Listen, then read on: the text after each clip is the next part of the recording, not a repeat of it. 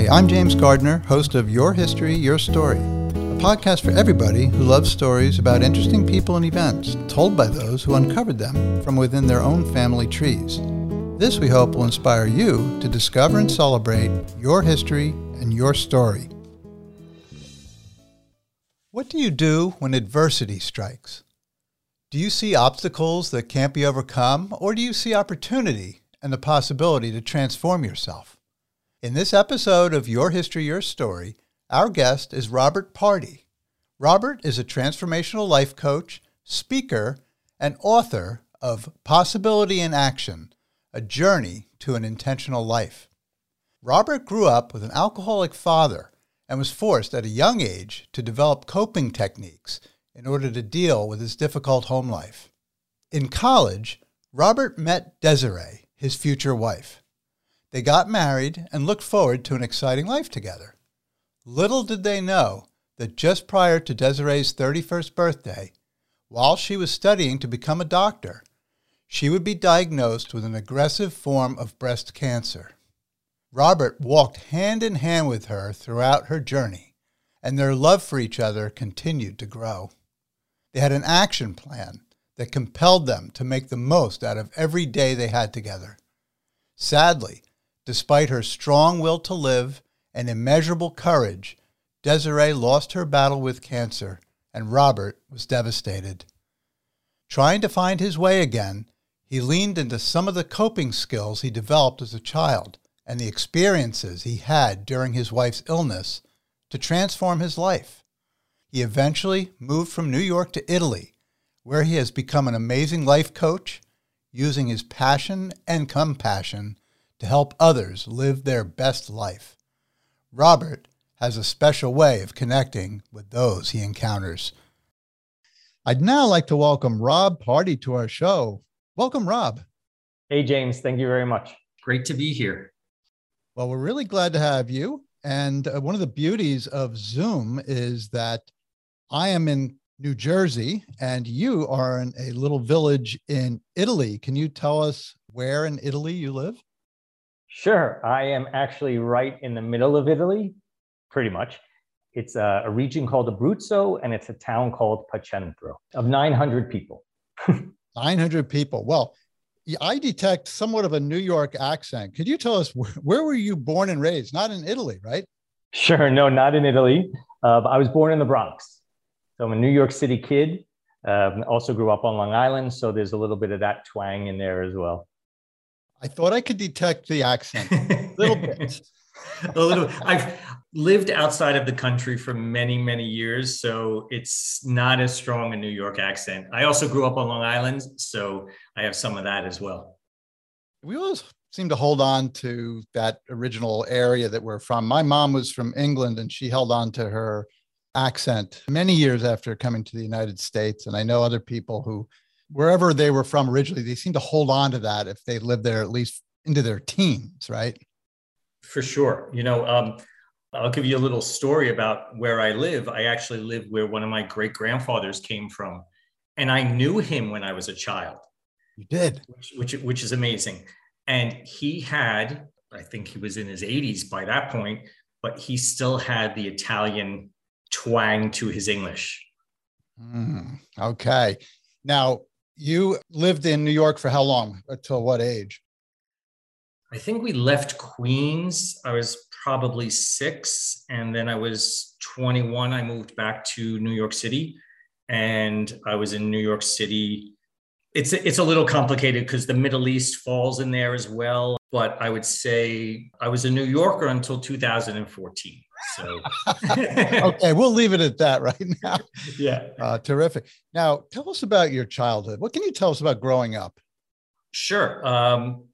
A lot of things, actually, because my childhood, while for some of the listeners, it will sound impossible, but my childhood was a learning experience more than anything else. It was a type of boot camp because my father was an abusive alcoholic, though not all the time. He sometimes would smother me in kisses and tell me he loved me. It all depended on, I guess, how much he drank. I'm really not sure of the reason why. But that was the beginning of me. And it's very odd for a young child, but I had somebody great at my side when I was young. But for a young child to start to become introspective and look at a situation as something that I could learn from, manage, and it was temporary. So my childhood, it was a rather normal childhood with respect to friends and all of that other stuff. And a lot of people didn't know what happened in the house at all. But it was a situation where I really couldn't wait to get away. So when you were going through that situation, were you fearful in your home? Looking back, I don't necessarily remember being fearful. I was cautious. I knew if there were certain songs on the stereo, or depending what glass was on the table, that it was dangerous. And I learned how to avoid certain things. When I got a little older, the violence got a little tougher because I guess I was able to handle it more. But I also became, what would be the word? I would throw myself into it and say, yeah, I'll get back up. And then really what happened is around the age of 13, I finally defended myself. And that was the last time my father ever touched me. And that was the beginning of a belief in transformation that has never left me. Because it was in that moment in time, I realized, you know what? I'm powerful. I can protect myself. I don't have to succumb to this, even though succumb is not a word I would have thought of as a 13-year-old child. And I started really planning what would move me further and further away from my father. I was thinking about, that hope for transformation or confidence in transformation. Would you say that that was your major coping mechanism when you were going through that? Was that your way of saying, I'm not always going to be in this? 100%. 100%. I used to draw a little doodle, which was basically a cube, but I would draw the lines out to basically where they would cross. My father was an architect, and this is all very funny because maybe if I had a good relationship with my father, I may have become an architect because I loved drawing and I loved shapes. And so I would draw this doodle, and when the lines crossed, if you go far enough, you could make basically the same shape on the other side. It's like a mirror image. And I'd fantasize about there was a point somewhere. I didn't know where it was. Maybe this is because of the Star Trek era. I had the little toy that it was the little doll for boys, and you would like spin Dr. Spock or something around in the toy, and he would go somewhere. I don't know. It was really weird. But at some point in time, I would cross that point. Right? It existed. I just needed to find it. Plus, his mom, which was my paternal grandmother, was at my side, and she taught me about contrast. She would say, look at your father. You don't want to be like that. She'd say things like, look, he's weak. He doesn't know how to handle himself. So I was also learning that, okay, these are examples of what not to be. And it's up to me to craft and find what I should be. And I know that sounds very heavy for a 13-year-old, but I started going to work at 5 a.m. in the morning. At 13 back then, I'm dating myself, right? But you could find a job. Your mom just had to sign a piece of paper. Mm-hmm. And all of that really just came out of something inside me. That person you were talking about then is your grandma. So she's offering to you as a child the thoughts that there's a different way to be. Yes. She actually, it's not politically correct anymore, but I'd like to say the quote because it's meant with the utmost respect in the way it was said, but she would tell me that to live life like a gypsy, meaning that there's so many opportunities. Don't stay fixed in a situation. Learn to move. Learn to see what else is out there.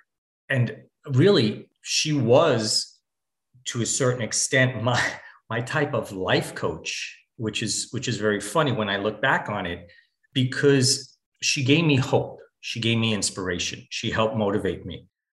There were many times when I didn't think things would change, but there was always, she had this ability to talk about, like, it will happen. There is movement in life. And that's so much of what I carry today, so much of who I am. And my mom says all the time, oh, well, I guess it was just your grandmother, that she's the only one that left a mark on you. So, but there was something in, and I think maybe because I didn't know my grandfather, he died before I was born.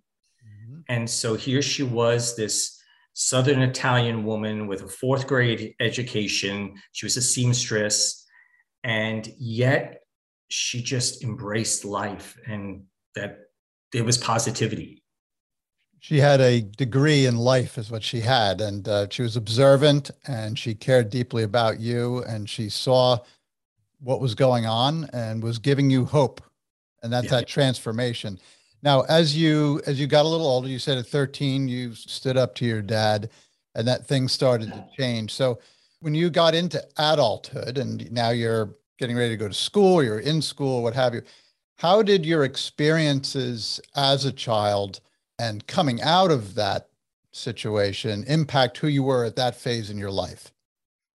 That's a great question. And really, my motivation during that period of time was anger, which is not sustainable at all. But there was this anger of not wanting to be like him, of having him in my life, that led me to pursue money. In my mind, money was going to save me. Money was going to give me freedom. It was going to just change my life. So I just was so concentrated on studying and doing and making sure I could go away to college, because I didn't want to live at home. And I paid for it myself. So it wasn't that I could go to, Harvard, maybe if my grades were good enough, or let's leave alone the SATs. But I was able to go away to school, and it was just this constant pursuit of getting to this point where I was going to be completely independent. And then I met an amazing woman that showed me that anger was not sustainable at all, showed me the other side. There were good things about my dad. I remember nice things that we did, but the majority was not. I was always I felt not wanted, not good enough. I've written 3 books. My dad used to beat me when I was a little boy, that boys don't write. That's not a masculine thing to do. They don't draw, they don't color, they don't.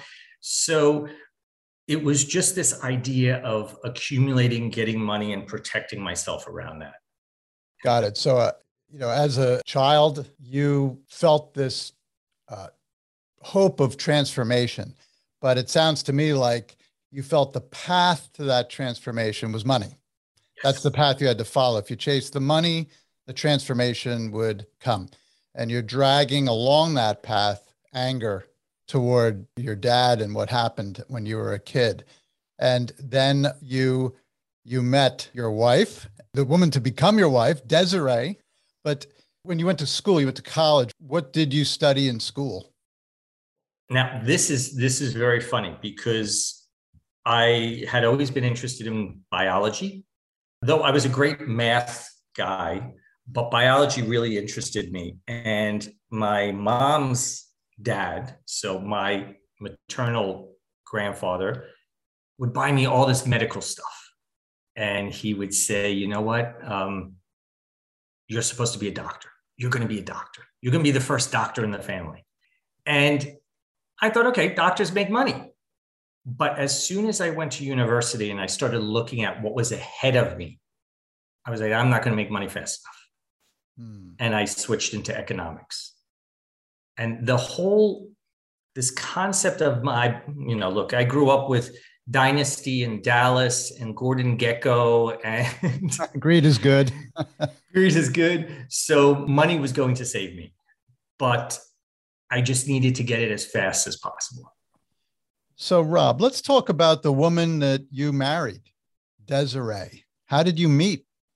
Wow. Okay. If we're going to talk about Desiree, how much time do we have? Because I can talk forever.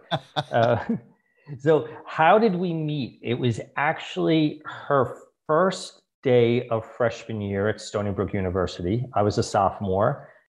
And not to give a story away, but she basically pursued me. And I was so not necessarily on that track at all, especially with, the situation with my family and everything else. I really thought I wouldn't want a relationship. And I told her that soon after we met. But Desiree went after what she wants, let's just say. She had other plans. Yeah. So you ended up in this relationship. And how did it progress? And how long were you dating before you got married? Well, so we were that sickening couple that was always together, holding hands, kissing whenever they could, in every corner, everywhere. And basically, soon after meeting her, I was speaking to my mom on the phone, a payphone, because at that time, of course, there were no cell phones. I said, I met the woman that I'm going to marry. And I was only 19. And basically, a year after I proposed, and we got married. Because we were in college, we decided to, of course, wait until we both graduated. But it just felt 100% right. Like there was just nothing wrong about it at all. There was no anxiety, no worry, no frustration. It was just, and it's not this thing about soulmates and we completed each other, but it was this feeling of tranquility. Like we just blended, but yet we were very much opposite. But we blended, I would say, more on a values level, though I couldn't have expressed it then in terms of values. And that was it. And we got married right after she graduated. So in 1989. 1989. Now, you had mentioned before that you used to sort of default to anger a lot. And you mentioned that when you met her, things started to change for you in that area. How did that happen? And that's a great question.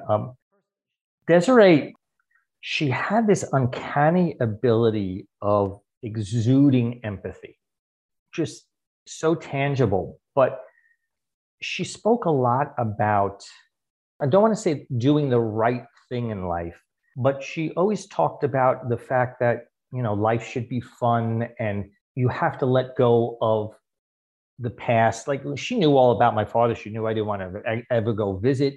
I didn't want him at the wedding. I wasn't even going to invite him. And she said, no, of course we're going to invite him. So, and it's not that she played middle person to get us together, because my father and I forgave him, but I never made peace with him. Okay. I never wanted to speak to him. As little as possible, I engaged with him up until the day he died. So, but she was, because she just was this giving, loving person. And she was just she had this childlike enthusiasm that it was infectious. And that type of enthusiasm can't live with anger. I love that when you say contagious. That is such a natural way to have an effect on someone. If an individual is exuding peace, happiness, love of life, even if you're wired differently than that person, there's an effect that has on you. And it sounds to me like that really had a wonderful effect on you. Now, as you started your life together, I understand you were both very busy. You were still pursuing your career, and she also had a career that she was pursuing. Could you tell us about that? Sure. Super brain, incredibly intelligent. And she enrolled in the MD PhD program at Mount Sinai Hospital. So while I was moving up the ranks of investment banking, she was doing this program where she was an MD PhD.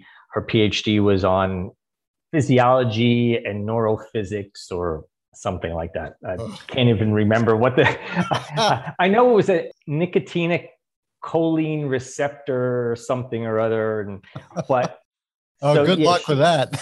exactly. Yeah. But she was, the reason, and this is what is so amazing about that sort of embracing life. And we had that same belief in terms of embracing possibility and experience and living outside our comfort zone. She said, I want an MD, PhD because I want to do it all. I don't want to limit myself to just be a medical doctor. I also want to be able to do research and help on that side. So she was always very broad that way.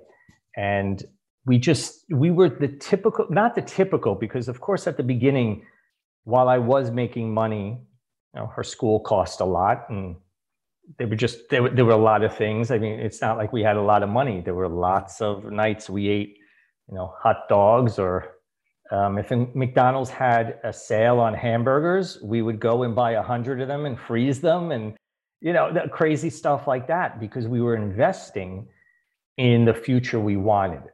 Right. But we were pursuing, in a way, the image, I guess, of the quintessential New York yuppie couple, right? That was sort of the dream, the vision we both had, though she wanted to go live in she wanted to be doctors around the world, Doctors Without Borders. So, I'm not surprised to hear that at all. So tell me, did you have a power tie? I did have a power tie. I did. I could also tell a story about that one quickly. I worked for a gentleman, remember, way back when the work environment was a lot different. Yes. So there were no women in my office. Men smoked cigars in the office. Mm-hmm. And I worked for a guy that one day called me into his office and took a scissor and just cut my tie and said, "You bought this tie off the street. It's embarrassing." And it's true. I did buy it off the street. He then gave me his credit card and said, "Go to Saks Fifth Avenue and buy yourself a respectable tie." And that became my power tie. That's crazy. I see my ties. They would have more trouble cutting mine because they were polyester, I think. I don't know what mine was made of, but I did buy it off the street for like $5. So. I remember my dad he would go crazy if he thought you paid more than like $5 or $6 for a tie. So you're working hard. There's bills that are coming in for Desiree's education, but you're moving toward a dream together. What had you solidified what that looked like? Because you talk about, she's thinking about Doctors Without Borders, and you're thinking about making money and advancing in the finance field. How did that sort of come together to a common dream, or did it? It's a great question. It did come together in a common dream because I started seeing the non-utility in money, right? Money does get more things, but money can't necessarily change your inner core. And so what our dream became, and it's funny because my wife, we both had this same belief, but she used the example of DNA because, the doctor had to use DNA, right? A relationship is like DNA. The strands bow out, and then it takes work to get back to the center, and then you keep going in that direction. And the idea of our lifestyle was moderation, was giving, was respect. It was a lot about how we wanted to live, not necessarily what we wanted. Right. And we got to that point where when we first got married, for example, we lived in a studio apartment, a 6-flight walk up. We were there for 13 years because I was refusing to move because I was like, no, we're going to save money. Like that. Yeah. And she's like, I want an apartment like a real adult.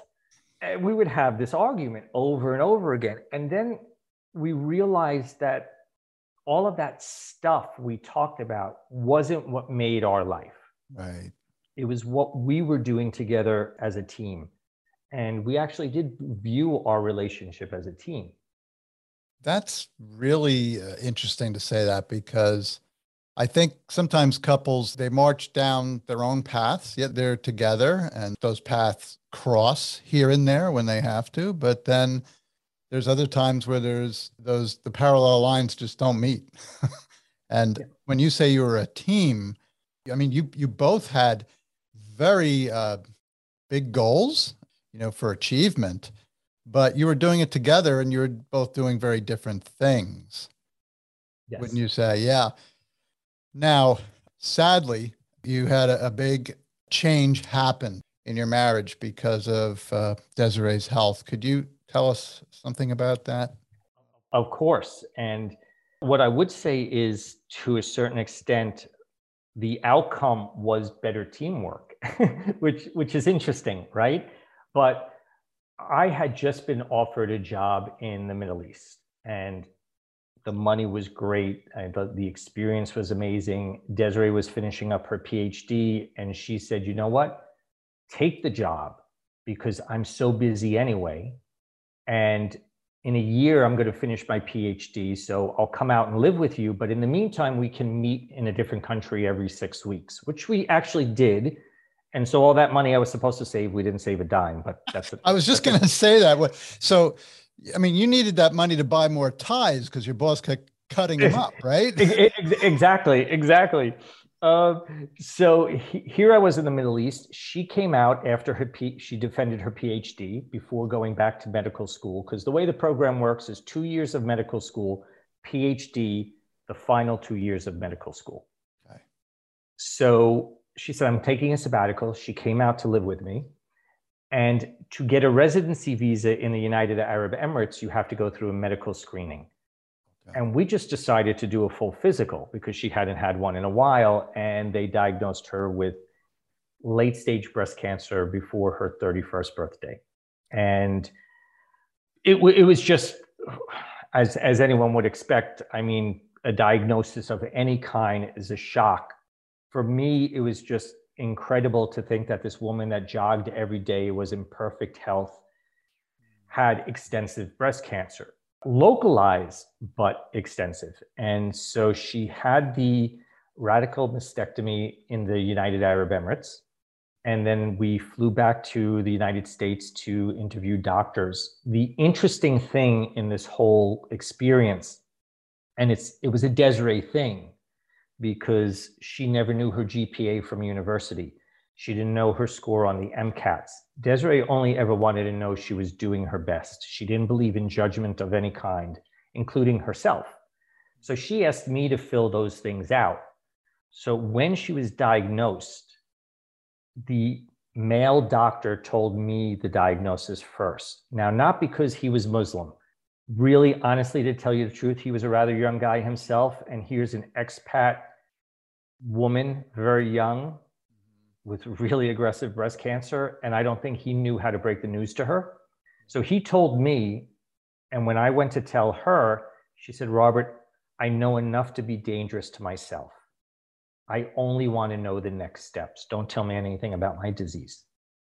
And so I became the surrogate to a certain extent. And there were times that, of course, she had to know certain things. But this is where I started to really understand purpose. I had to learn about surrender. I couldn't fix her, especially when the cancer came back. She was very aggressive in her treatment. She wanted to be very aggressive. So at that time, they were doing stem cell transplants for breast cancer. It was experimental. She said, "I'm going to do it." She said, "I'm young enough to take everything they can throw at me. So I want every single thing they can do to eradicate this." And it was proven that it didn't do anything for breast cancer, but mentally it was what she needed to do. But I sort of lived with the belief, okay, we did everything possible. We can put this behind us. And when it recurred, I didn't even know how to breathe. I truly didn't, because I realized at that point in time, I couldn't save her. There's nothing at all I could physically, I went crawling on my knees in Lourdes in France, and I took Desiree through all the doors of the Jubilee. I mean, I did everything possible. We went to India, saw gurus. I was like, whatever I could find that we can do, let's do it. And but was in that moment I had to really realize what surrender meant. But being the surrogate was so purposeful that it was joyful to a certain extent because it was a gift I was giving her. Yeah, you talk about a gift, but there's an enormous amount of pressure too. It's a privilege that she selected you to be in that role. But it was also a lot of pressure, particularly when you were facing such difficult pushback from the disease itself. How did you then develop as a person? Because you mentioned as a child, you always were holding on to the hopes of transformation. So I'm picturing you hoping that that transformation is Desiree getting better. What happened with that innate sense of optimism when Desiree wasn't getting better, when the cancer came back? That's so introspective. That's such an insightful question. And wow, it's just amazing because there's so much to unpack there. So one, and this is where it sounds very odd. I was very lucky to have grown up the way I did because I had a lot of skills I could draw upon to deal with adversity, deal with uncertainty. But that idea of transformation, when it recurred, I realized I couldn't hope for some, even though I was trying every way which possible to find a miracle somewhere, I couldn't hope for that miracle. Maybe what I could hope for is it would be chronic, but I couldn't live in sort of this fantasy world. But what happened with transformation, as what happened with hope, is I took it from long-term to today. Transformation that today would be the best day possible. Hope that today would be the best day possible. And so while that need, that drive for transformation was ever present, it was a present focused moment that, okay, we can transform right now. We can be closer as a couple. We can have more fun. We did become like kids as well. I mean, we just laughed and joked all the time. And there was one moment where she loved lilacs. So we would go to the Brooklyn Botanical Garden during the spring and she loved to sniff them. So like I don't know, she was putting her head in the bush to really like get all the smell of the lilacs and her wig got stuck and we couldn't get it unstuck. And there she is, bald-headed, people looking in. We are laughing hysterical, tears running down our face. And, people were laughing with us because that was where the transformation was taking place. It was to let go of the unnecessary. Oh, wow. I mean, what a great answer to give me on my question, because, I think so many times we're always thinking about the future transformation or the future worries or fears that we miss out on today. And today is the only thing that we're guaranteed, right? Yeah. So if you could, in that moment, you're with the person you love and you're laughing over something that other people might say, what an awful thing. I need this problem, getting my head stuck in the bushes on top of the disease I have. And you took the opportunity to laugh. And what I noticed was taking time to smell the roses. You've heard that cliche. Well, she literally was. And even the other day I was walking along and it was this beautiful flowering shrub.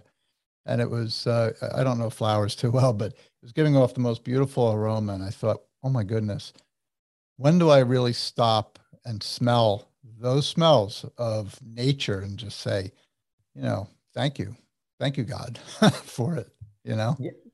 And that's this whole idea of gratitude. That was part of the transformation. And gratitude is so important. But gratitude is not listing 5 things. Oh, I'm very happy for this beautiful thing and that beautiful thing. It's that emotion. We're actually grateful for the emotion that it brings up. And so we were able, literally, I can look back on our relationship and the level of intimacy that we had was absolutely incredible. And physical intimacy, unfortunately, the last 2 years of her life was impossible. Also because she went through a stem cell transplant, she had this aggressive type of menopause. And so there were lots of sexual issues from that moment. But of course, then her body was just too weak. But there was so much more to the relationship and so much more to life. And we connected and valued the ordinary moments and what those emotions brought up. And it's a quote that I walked away from. I used during her memorial, and I've carried with me ever since. And it's that we only live an extraordinary life when we value the ordinary moments. That's it. Well said. Well, Rob, so Desiree lost the battle. I really should say you both lost the battle as far as the disease was concerned. But it sounds like you won in so many other ways, in the way that you enjoyed each other really till the end. Now, when that end came, you had been in the role of, you said surrogate. You were managing the medical information and sort of, translating it into her care and explaining it to her. Now, she's a doctor, so that must have been a pretty daunting task for somebody who, I was a finance person myself. I mean, we're not doctors, right? How did you, when she got sicker and sicker near the end, how were you managing talking to her about her situation, what was or wasn't left to do? How did you deal with that? Wow, great question. I will say I learned, I could diagnose people probably. I mean, I learned a lot over the 11 years. We also had an amazing oncologist that helped me craft, let's say, stories. Now, Desiree was very well aware of certain things. And of course, when her body really started to change. But, there were plausible explanations. Like, you're losing a lot of weight because the chemo you're on has destroyed the lining of your small intestines. And so therefore, that's why you're having all this diarrhea. And so you're not absorbing nutrients. And, there were plausible things I knew how to say. It wasn't necessarily, again, it wasn't overwhelming for me at all. And I'll share something else that I came up with during this whole thing, is that purpose is when your passions come in alignment with your values and you want to give the results away. You're not looking to hold on to anything. So seeing her smile, seeing her laugh, seeing her achieve, that was my reward. And so it wasn't heavy because I knew it was an investment. And this is a strange thing. You're a finance guy, right? Yep. It was a losing investment long term, but the investment in today was beyond measurement. And she actually became the founding director of palliative care at New York Hospital while having metastatic breast cancer. And I know a lot of that had to do with the way I was helping her manage her disease. So she didn't have to carry it as a weight. And she knew, she directed her care the whole way. Like when we had to remove part of her liver, I'd say, look, the cancer's come back in your liver and there's two options. She said to me, which one is more aggressive in your opinion? I said, well, they want to remove part of your liver. It's not really something that they would normally do. Let's do that. Done. When it came time for her to end her journey, she ended it. She said to me in the hospital, she said, Robert, I'm tired. And I said, okay, baby, rest. And I knew she was telling me it's time to transition to comfort care. Because as a palliative care doctor, she taught me the difference between extending life and extending death. So I knew so much that I was able to communicate in a way that kept her coping mechanisms as whole as possible. But in the end, she also knew by that point, I'm not going to rally this time, or my quality of life is not going to be the same. And that's one of the most important things, anyone that's listening to this about disease in general, is that the disease should be managed for you to have the quality life that you want as best as you can. Desiree realized that there was a point in time she wasn't going to have the life she wanted anymore. And it was only going to get worse from there. So it was her flag to say, all right, I give up the rest of this journey. And a lot of people think, it's so sad that Desiree passed away before her 41st birthday. But when I really look at it, you know what? If we measured life by the quantity of joy instead of the number of years, she lived a full life. Yeah, definitely full in so many ways too. And you mentioned that she she wanted to get the PhD so she could do research on top of her medical degree, and that she was willing to, to go on the adventure with you to the Middle East, and that she wanted to do Doctors Without Borders. She had that in her mind, and that she was involved in palliative care. So I mean, you talk about empathy for the people she was treating. I mean, she was going through it herself, and who would be better equipped really to be walking alongside of people like that, even if maybe what they wanted, the type of life that those people wanted may have been different than what she wanted, but she had to respect what they wanted. So that was key.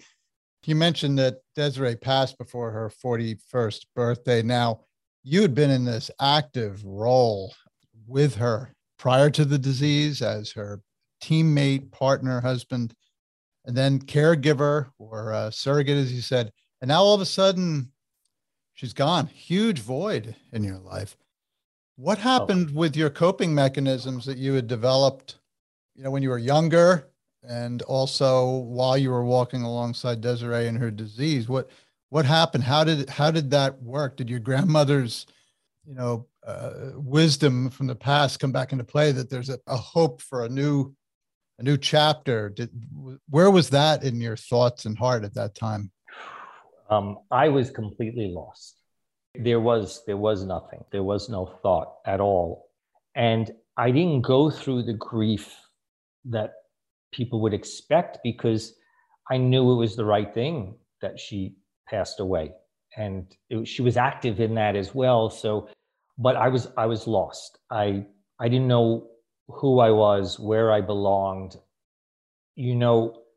There was this intense 11 years of being almost godlike in a way, managing so much, knowing that I was helping somebody survive. And it was so intense that after she passed, nothing seemed normal. Right. But I was also really burdened with a lot of debt. And it wasn't just because of the medical system.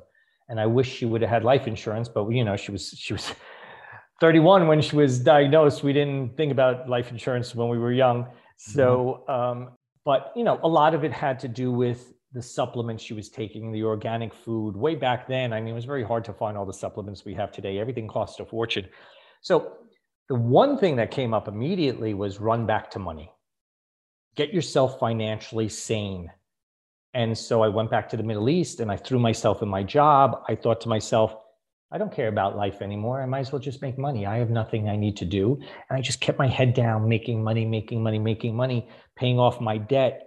But I couldn't distract myself from a completely changed perspective. Inside of me was literally an acid pain that I was in the wrong place doing the wrong thing. And I had to sit down and finally listen to myself. And what that was the person she married, the guy that loved transformation, the guy that loved possibilities, the guy that loved experience, not to be locked down, just wasting life away. And it wasn't because, my wife passed away, I should respect life. No, it was this voice inside me banging away. Absolutely incredible. It had always been there.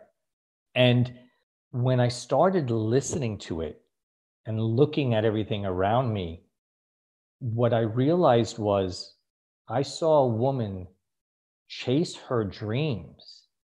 And yes, I was at her side to help make them happen, but she was stepping into the arena with or without me. And I thought, what is it I really want to do? What is it I really want to be known for? And I had always wanted to live in Italy. And everyone said to me, are you crazy? You're giving up that job in the Middle East with that money? I was living in a 5-star hotel. I mean, those things don't happen, right? And I worked, my business partner was phenomenal and gave me space and time and all of this stuff. And everyone was like, but what are you going to do? You're throwing it all away. And I said, no, I don't think I'm throwing anything away. If anything, I'm moving towards something. And I don't know what it is yet, Yeah.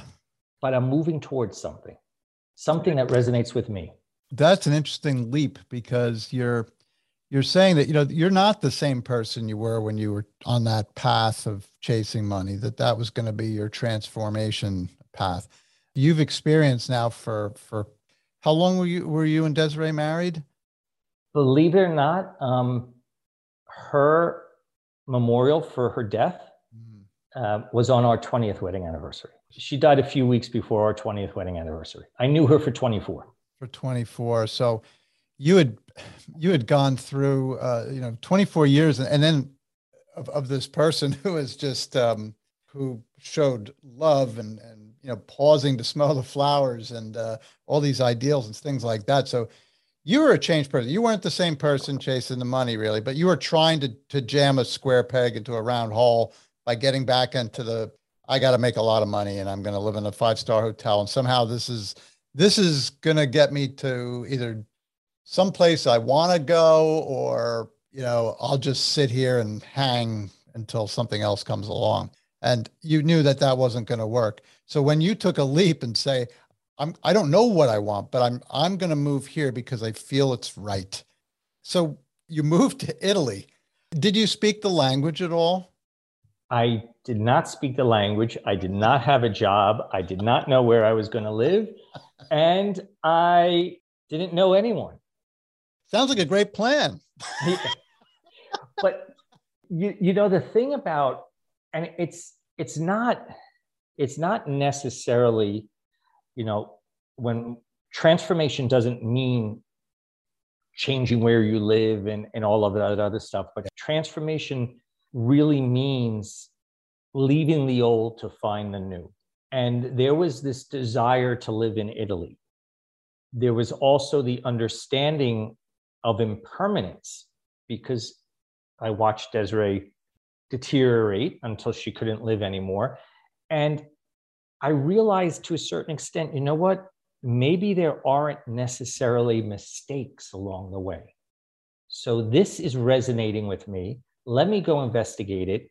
I was teaching English for $8 an hour, so I still did not have any money. I paid off all my debts and basically left the day after, right? Yep. So, financially was still an issue, but I was willing to make that investment, just like I was willing to eat those hamburgers and hot dogs with Desiree when we first got married, because I wanted to see what I was capable of. It was more about what if I could pull it off instead of what if I fail. That was what my motivation became. And I wanted to experience who I was, because when Desiree passed away, what I realized is when I said I was okay, I didn't grieve because she passed away, I needed to grieve the death of Robert. It was so obvious that loss, and I'm an acronym guy, loss is the lack of self and security.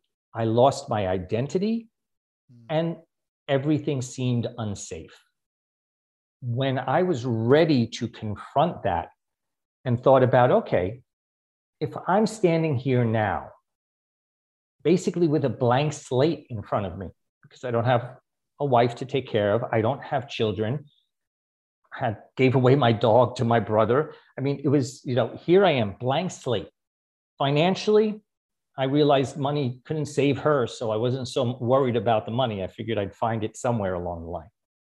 What do I want? What do I want to look back on? And I started to see a story of how I wanted to live my life, and I reverse engineered it.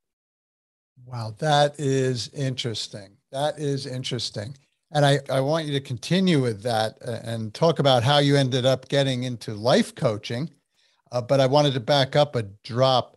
You had mentioned about focusing in on the possibility of succeeding at something as opposed to the possibility of failure.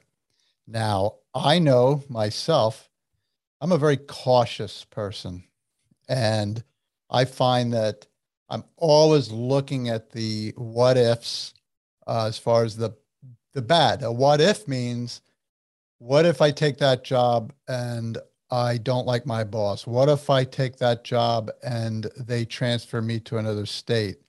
What if I'm going to hate the job? As opposed to, what if this is going to be a great opportunity and I'm going to love it? Or what if I write this book? What if, it's a big success or something like that?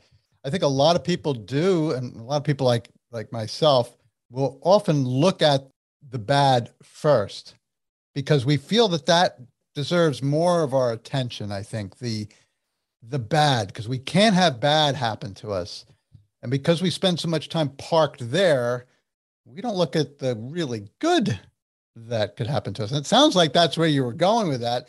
Now, tell us about how you got into life coaching and how you applied and what you applied from what you had learned as a child and through your time with Desiree to help you in doing that and helping other people.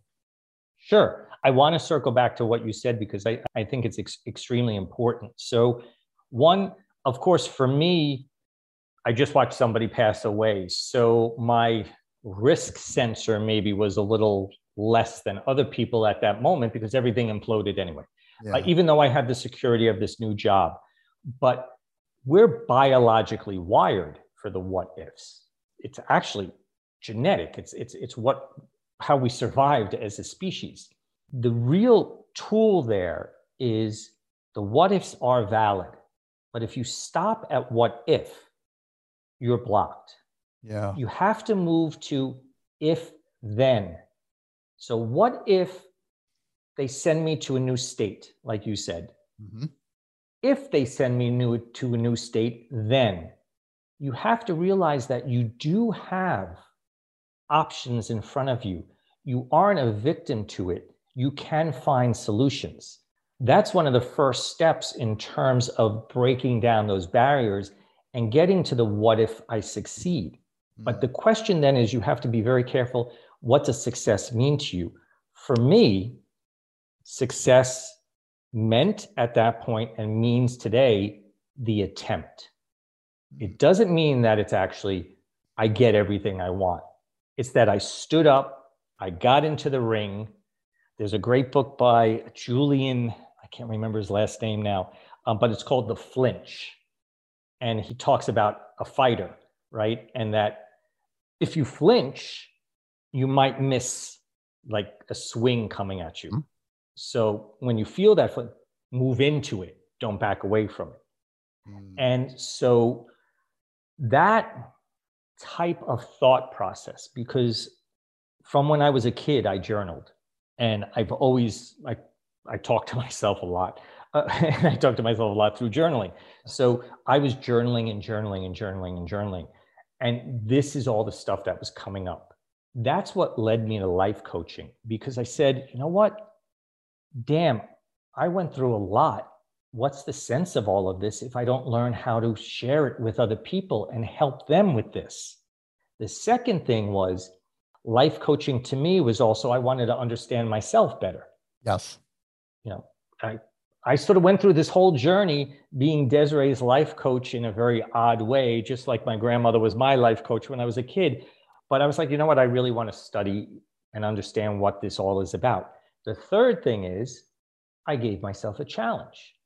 I became a life coach in Italian without speaking the language. It was a way to learn the language, force myself to learn the language. So those three things combined led me to life coaching. But more than anything else, I realized, just as Desiree would say all the time, that her disease was a gift to make her a better doctor. All these things were a gift. And what was I going to do with them?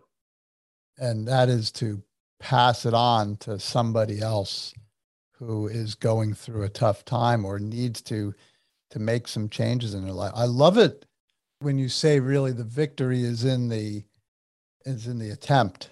It's such a different way of looking at it, because we're thinking we attempted and we failed, therefore we failed. You know what I'm saying? I mean, yeah. The fact that you attempted something it shows something about your character. It shows something about your perseverance and your willingness to live life, to to not be scared about everything around the corner. I think that's terrific. Now, so when did you officially start to do life coaching for other people? In 2014. So Desiree passed away in 2009. 2010, I moved back to the Middle East. Mm-hmm. And basically around 2012, I never thought I would ever step foot in Italy, by the way, because Desiree's 40th birthday, her last birthday, was spent in Rome and India. So, and by the way, when I saw the movie Eat, Pray, Love, which I hadn't read the book, but when I first saw the movie, I broke out in like hysterics in the theater, because the first two scenes are Italy, Rome, and India, and that's exactly what the last part of my life was with her. But in 2012, I came to Italy for the first time, and I realized I felt at home. But it was 2014 I started, and to circle back about that idea about the attempt and that whole idea of failure, it's all about, what do you want to look back on at the end of your life? What's the story you want to look back on? There's a wonderful book by Bonnie Ware, which is called The 5 Regrets of the Dying. Mm-hmm. She was a hospice nurse, and she interviewed I don't know how many people, and people have 5 regrets, and one of them is not living the life they wanted. And for me, my definition of myself, I came up with my own tagline in all of this. I have my own hashtag I think about every day, is that I don't want to be afraid of letting go of something to move towards something else. I might not get there, but I want to know I'm making the movement. Think of Tarzan, right? He has to let go of one vine to grab the other one, or else he's just going to be hanging in the forest. Yeah, right? Yeah.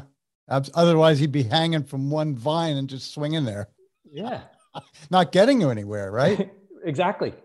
Unless that's the definition you want for your life, but it requires you to be intentional and conscious. That's what brought me into life coaching. It's that whole, I realized I had been doing that my whole life.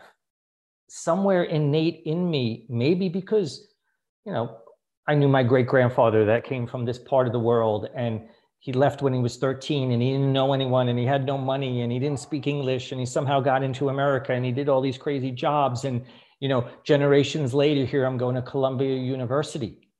You look at that, you realize the ripple effect of stepping out of your comfort zone is enormous. Yeah, that's terrific. And so you wanted to share this with others, and you got into life coaching, which is what you do now. And I wanted to ask you, if you had to say, what is your overarching mission, really, for your life coaching business? Great. Is that fair to ask that? No, it's definitely fair to ask that. Interestingly, the life coaching is taking on its own transformation as I go through all of this. But literally, I would say it is to wake people up to live life on purpose, with purpose, or to intentionally and consciously craft the life they want. That doesn't mean all these self-help books make me all crazy. Yeah. First of all, forget self-help. Let's call it self-growth. Okay. Nobody needs help. Nobody needs fixing. Okay. Let's just kill that. Self-growth. Okay. But the thing is, maybe this crafting your best life, or whatever you want to call it, it might not have to be having a house in Napa with 10 bedrooms and, leave Instagram alone. What is it that makes you, what's essential for you to be happy? You, not what the other world has. And look at me. I live in a town of 900 people.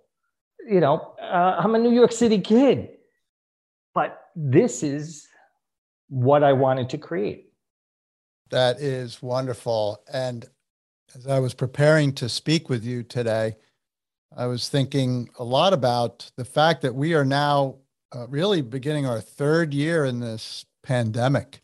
We're still hearing about cases breaking out. People have been impacted. I know we have. I know other people who have. You hear stories about road rage and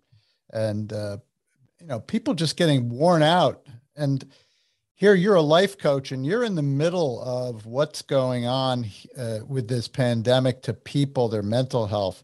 What kind of things do you see that are happening to people because of either the isolation or the fear or whatever? How does that manifest itself in mental health issues, in your opinion? Wow. I'd say so much of it is individual. There's two things that I've noticed. One is this feeling of aimlessness, that people just don't know where their lives are going. They realize what they were doing maybe wasn't what they wanted to do. And then they were in isolation and they started to think about everything that was around them. And now everything's opening back up, and yet they're not sure they want to go back to what they had, and they're aimless. But I don't know how to even make sense of all of this. Yeah. And it's very overwhelming.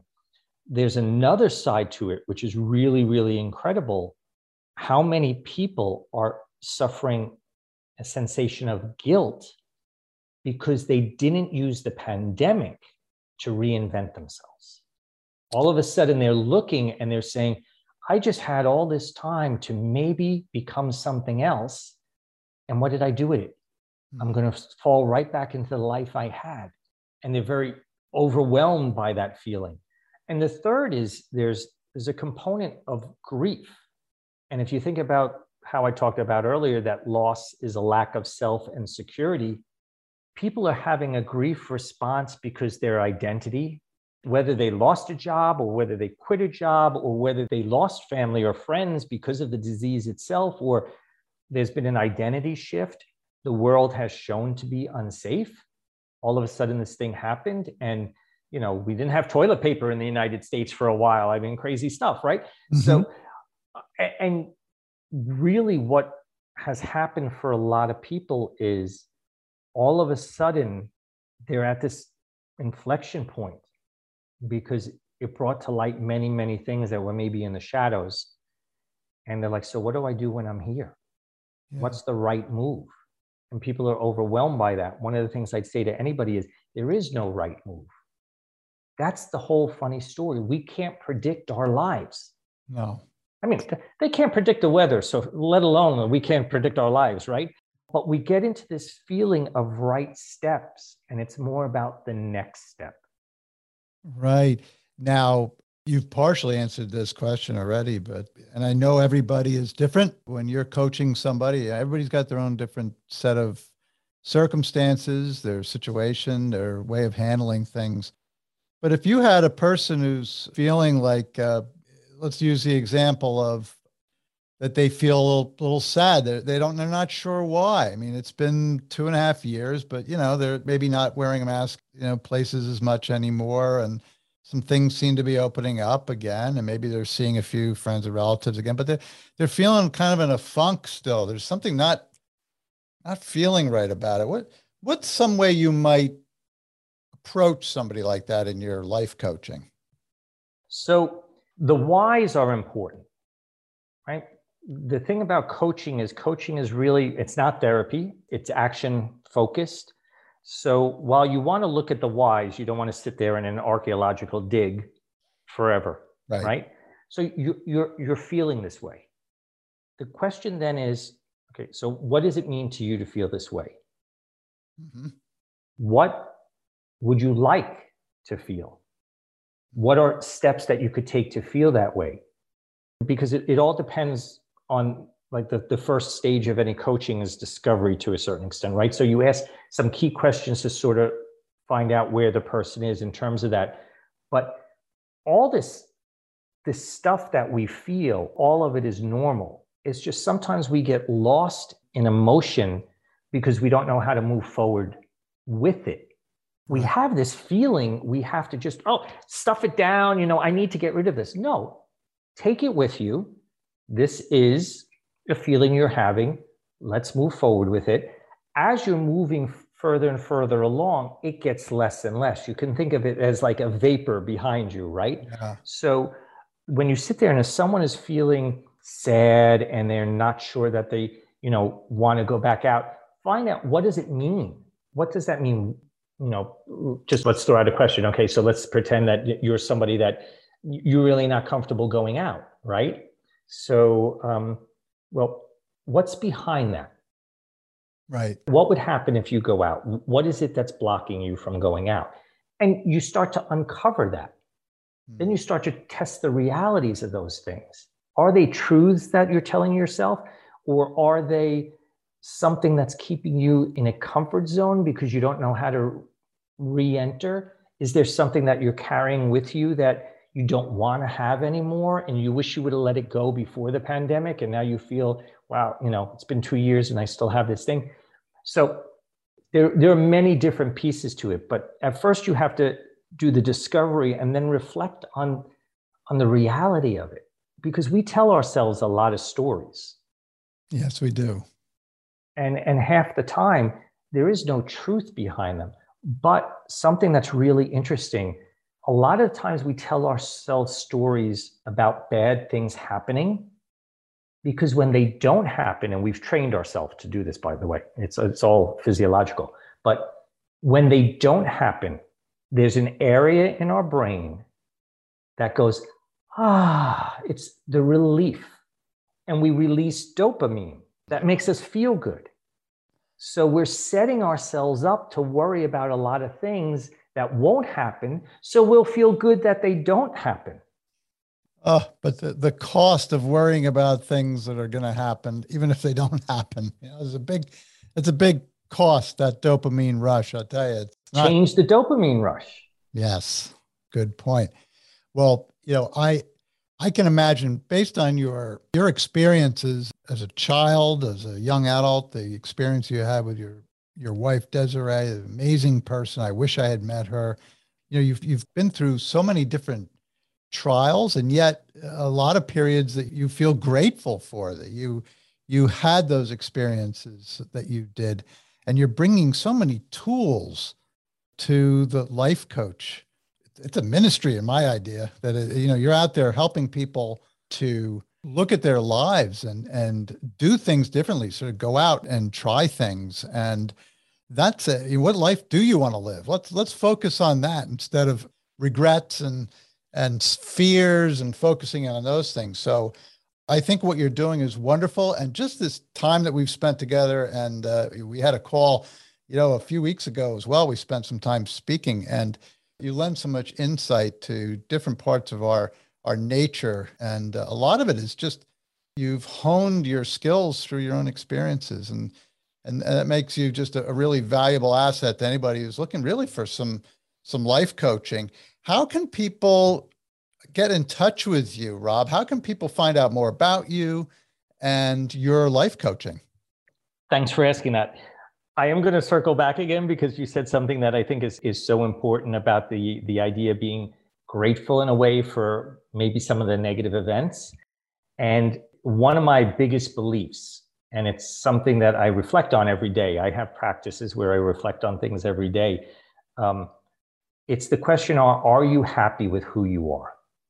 And it's a tough one. You have to be really honest with yourself. Are you happy with who you are? Because if you can say yes, you have to thank all the crap as well as all the good things, because they made you who you are. If you're not happy who you are, still give thanks to everything, and then decide what it is that's under your influence to change to get you to be happy with who you are. That negates all the crap that's happened behind you. That's why we don't go on archaeological digs, because it's about building who you want to be, not looking at who you were. Got it. That's the whole thing. So if people want to get in touch with me, I have 3 books, so they could go to 3 different websites, or they could just go to my own personal website, which is robertpardee.com, where they can read a little bit of my story. And I have highlights of the 3 books on that as well. And then my coaching methodology and a bunch of other things that I'll be rolling out soon, which are virtual conversations, not necessarily coaching, which I'm really looking forward to, and retreats, hopefully here in Abruzzo.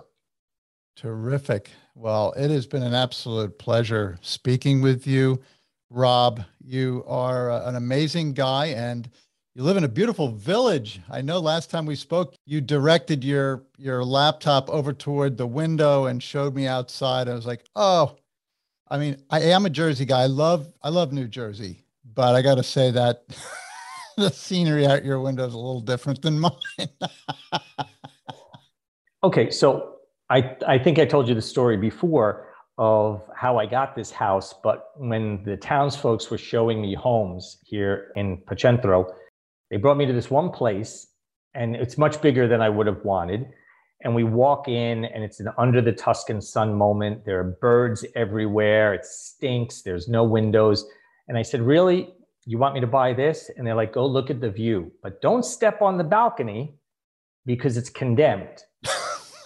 Oh, that. And I'm like, you're kidding me, right? But I look out to the view, which is of an open valley and the mountains of Abruzzo, because it's in a national park. And I said, okay. It's just boom, right there. I felt really special looking at that view, and I wanted to wake up every morning and be able to have a cup of coffee there. Well, my wife and I might just show up on your doorstep. We'll only stay for a few months. No problem at all. No problem at all. But Rob, thank you so much. I really appreciate your time, and I really hope that people will reach out to you and find out more about you and your books and your life coaching. Thank you again. You're a great person to speak with, particularly during some of these times that are, difficult for some of us. I know you're going to help a lot of people, and I'm sure you already are. Thank you. This was a great pleasure for me, James. All right, Rob, have a great day. You too. Bye-bye. Thank you for joining us for this episode of Your History, Your Story. You can connect with us on Facebook and YouTube at Your History, Your Story, or on Instagram and Twitter at YHYS Podcast. We'd love to hear from you if you have any questions, comments, or a story to tell. Be well and God bless.